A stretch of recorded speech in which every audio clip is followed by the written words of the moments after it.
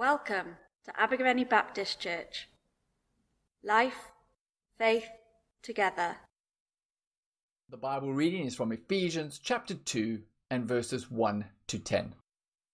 As for you, you were dead in your transgressions and sins, in which you used to live, when you followed the ways of this world, and of the ruler of the kingdom of the air, the spirit who is now at work in all those who are disobedient. All of us also lived among them at one time, gratifying the cravings of our flesh and following its desires and thoughts. Like the rest, we were by nature deserving of wrath. But because of his great love for us, God, who is rich in mercy, made us alive with Christ, even when we were dead in transgressions. It is by grace you have been saved. And God raised us up with Christ and seated us with him in the heavenly realms in Christ Jesus, in order that in the coming ages he might show the incomparable riches of his grace, expressed in his kindness to us in Christ Jesus. For it is by grace you have been saved, through faith. And this is not from yourselves. It is the gift of God, not by works, so that no one can boast. For we are God's handiwork, created in Christ Jesus to do good works, which God prepared in advance for us to do. Well, we continue in our series entitled The Big Story of the Bible, finding our place in God's story. You see, the Bible tells one big unified story that finds its climax in Jesus, and so it's the story of God and it's the true story of the world, and I invite you to find your place within the story. And today we're still in Act 5, the story of the church, spreading the good news of the King. And today we're still in Scene 3, a gospel people. Now, what is the gospel? Well, the word gospel simply means good news and is referring to the good news of Jesus. Hopefully you remember from last time how on the day of Pentecost, the Holy Spirit filled a small gathering of Jewish believers, and their hearts were set on fire and they boldly proclaimed the gospel, the good news of Jesus. And in a very short space of time, the gospel spread like wildfire from Jerusalem all the way to Rome. And we were also introduced to a guy called Saul, aka Paul, this one-time persecutor of the church who does this massive U-turn when he meets Jesus on the road to Damascus. And he becomes this great missionary who takes the gospel into modern-day Turkey and then eventually all the way into Europe. But today I want to focus on the question, what exactly is the gospel? Now, many people believe that the gospel is all about having my sins forgiven. And of course it includes that, but it's much, much more than just having your sins forgiven. The gospel, the good news, is that Jesus is alive. He's risen from the dead. And that means that new creation has already begun. The kingdom of God is already breaking into the world, and Jesus is the king over this new creation. It means that Jesus, through his death on the cross, has dealt with the curse of old creation. He has dealt with the mess that we've made of the world, so that everything can be made new. And that includes us. We too can be forgiven and cleansed and made new again. And so the gospel is not just the message we proclaim. The gospel is the power of God. It's the power of God to renew and heal creation by the Holy Spirit. That's why Paul writes in Romans chapter 1 and verse 16, "For I am not ashamed of the gospel, because it's the power of God that brings salvation to everyone who believes. The gospel is the power of God to renew and heal creation, and that includes us. And Paul unpacks the significance of the gospel for us personally in a number of passages, like Romans chapter 3 or 1 Corinthians chapter 15 or 2 Corinthians 5 or Galatians chapter 2 and so on and so on. But today I want to focus on Ephesians chapter 2 and verses 1 to 10. Now we discover a number of things in this passage. Firstly, we read in verse 1. As for you, you were dead in your transgressions and sins. Firstly, what we discover is that we were all dead in our transgressions and sins. Now, sin is essentially being in a broken relationship with God.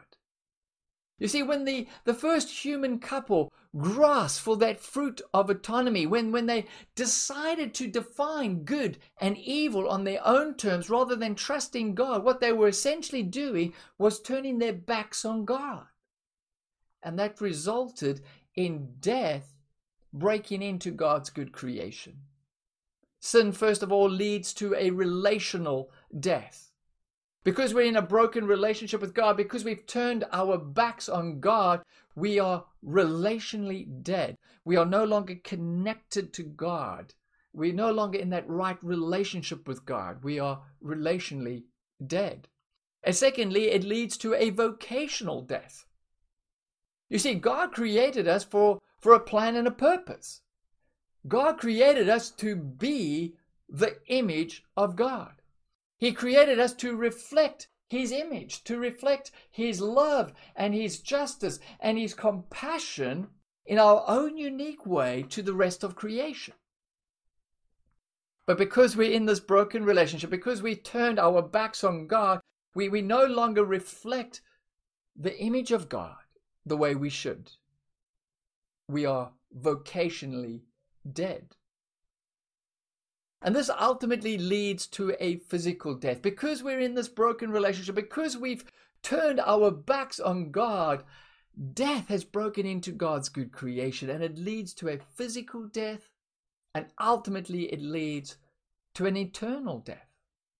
And Paul writes in verse 3, all of us also lived among them at one time, gratifying the cravings of our sinful nature and following its desires and thoughts. All of us belong to this realm of death. You see, we have all grasped for that fruit of autonomy. We've all decided to define good and evil on our own terms. You see, the heart of the problem is the problem of the human heart. There is greed and selfishness and self-centeredness within our hearts. There is evil in my heart. And it's like a disease. It's like a virus, a cancer. And it leads to death. However, we read in verse 4 and 5. But, this is one of the great buts in the Bible. But, because of His great love for us, God, who is rich in mercy, made us alive with Christ, even when we were dead in transgressions. Because of God's great love for us, He has made us alive with Jesus. In other words, in Jesus, we are firstly restored to a right relationship with God. Forgiveness. Secondly, we rediscover our vocation. And thirdly, we receive everlasting life. This is what it means to be made alive with Jesus. And this salvation, this being made alive with Jesus, is firstly motivated by the love of God. We read in verses 4 and 5, but because of His great love for us, God, who is rich in mercy, made us alive with Christ. It's motivated by the love of God. Secondly, it's all by the grace of God. We read in verses 8 and 9, For it's by grace you have been saved through faith. This is not from yourselves, it's the gift of God, not by works, so no one can boast. In other words, it's a free gift. What exactly is this free gift? Well, some have suggested that this free gift is faith, but that doesn't make any sense. The free gift that has been referred to over here is the gift of salvation. It's been made alive in Jesus. And this salvation is a free gift. There is absolutely nothing you can do to earn this gift, because it's free. Why is it free? It's free because Jesus has already paid the price in full when he died for us on the cross. And therefore, number 3, this gift is received through faith. We read in verse 8, for it's by grace you have been saved through faith. Now, faith is not merely intellectual agreement to a set of Christian teachings. No. Faith is putting your trust in Jesus. Faith is following Jesus. And so it always leads to actions. But these actions don't earn our salvation. They merely appropriate what Jesus has already earned for us on the cross. And so, although we are not saved by good works, we are saved for good works. We read in verse 10, for we are God's workmanship, created in Christ Jesus to do good works, which God prepared in advance for us to do. You see, God has a plan and a purpose for our lives. To be the image of God, to reflect his image and to reflect his love and justice and compassion in our own unique way to a dying and hurting world. You see, the gospel, the good news, is not about having your sins forgiven so you can go to heaven.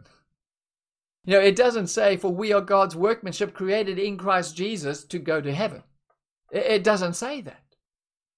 The good news, the gospel is we can have our sins forgiven so that we can be restored to a right relationship with God, so that we can become the renewed humanity, the image of God.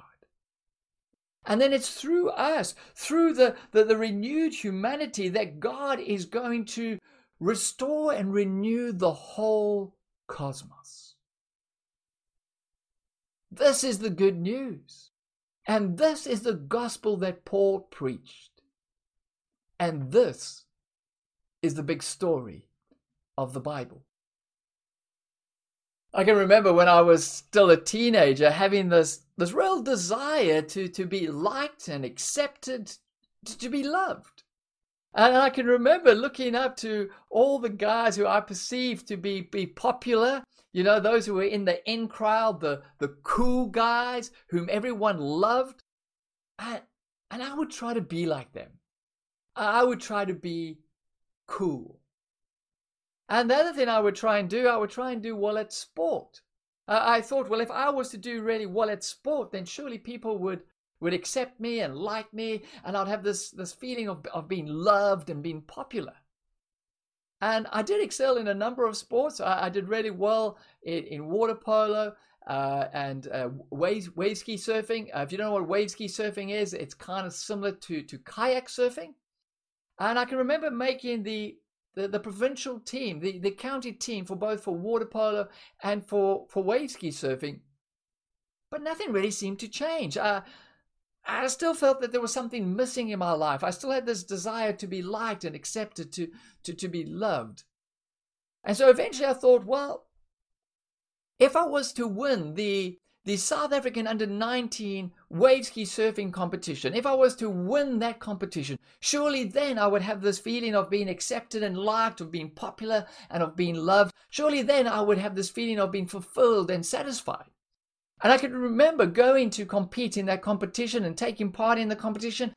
And I can remember winning that competition. I can remember going up onto the podium and lifting up my trophy, holding it up in the sky, and everyone was cheering. And then people were coming up and congratulating me. Everyone was coming up and congratulating me. Even people I didn't even know were coming up and congratulating me. And I thought to myself, yes, this is what I've been looking for. I felt so fulfilled, so satisfied. I felt so popular. I felt so liked and loved. And I thought to myself, yes, finally I found what I'm looking for.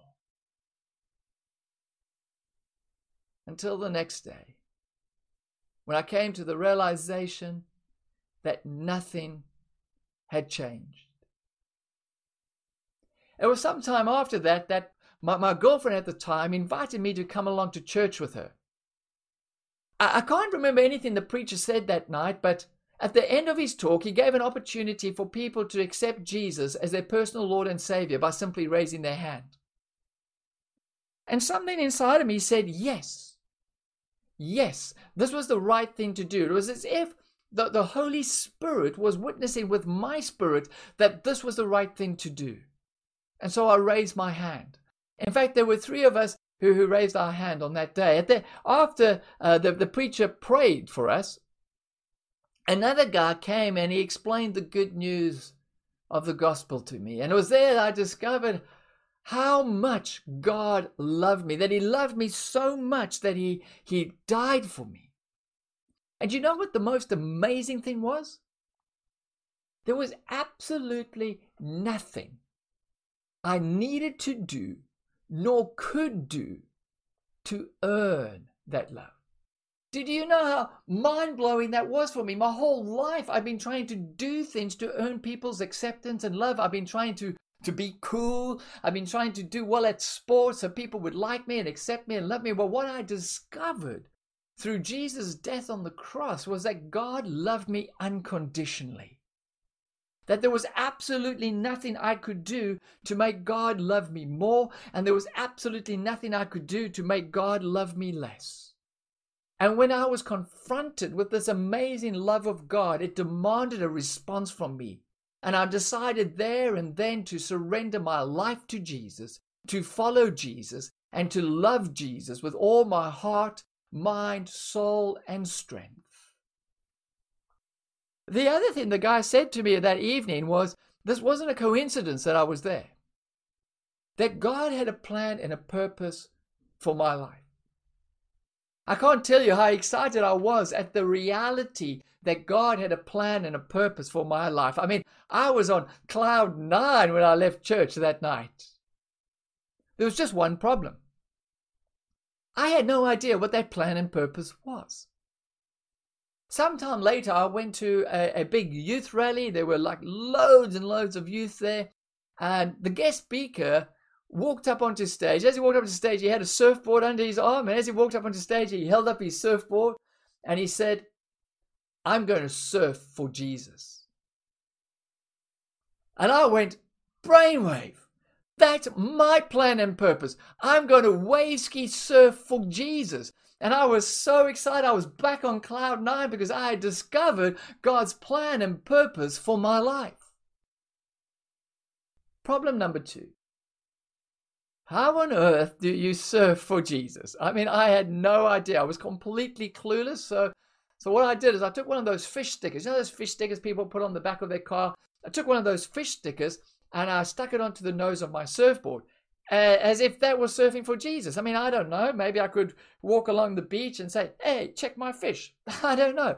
I was completely clueless. But what it did do was every time I would put my board in the water to go out for a surf, I would see that fish. And it would remind me that I need to be different. You don't have to be a surfer to know that the surfing culture is not the most godly of cultures. Now, surfers are normally these laid-back, chilled-out guys, unless the surf spot is overcrowded and there's not enough waves. Then it can become quite a hostile environment. And I can remember once going to an overcrowded surf spot that was pretty hostile. As I was paddling out, I remember seeing this guy. He was riding along his wave, and all of a sudden someone else dropped in on his wave. Now, in surfing, we have this rule that only one person is allowed on a wave at a time. And anyhow, so this guy was surfing along and this other guy dropped in, but he didn't just drop in. He kind of made the wave break. He surfed at the top of the wave, so the wave would break onto the other guy, wiping him out. And then he carried on surfing along the wave. When the first guy emerged from underwater, he started swearing and cursing at the other guy, and that guy was swearing and cursing back at him. And I'm still just paddling out. Very next wave, I see another guy catch a wave. He's riding along, and again, someone drops in on him. But this time, the guy who caught the wave first managed to surf really fast, and then he dive tackled. I kid you not, he rugby tackled the guy right in front of me. And then they started swearing and cursing at each other and threatening all kinds of bodily damage. And I was still just paddling out. And I thought to myself, I need to be different. Sometime later, when I caught a wave and I was riding along, someone dropped in on my wave. And so I thought, well, I need to be different. So I just kicked out of the wave and let him have it. A little bit later, I paddled up to him. And as I was paddling up to him, I could see him tensing up. He was kind of getting ready for the fight, for the argument. And I paddled up to him and I said, hey, I'm sorry, was that your wave? And he said, no.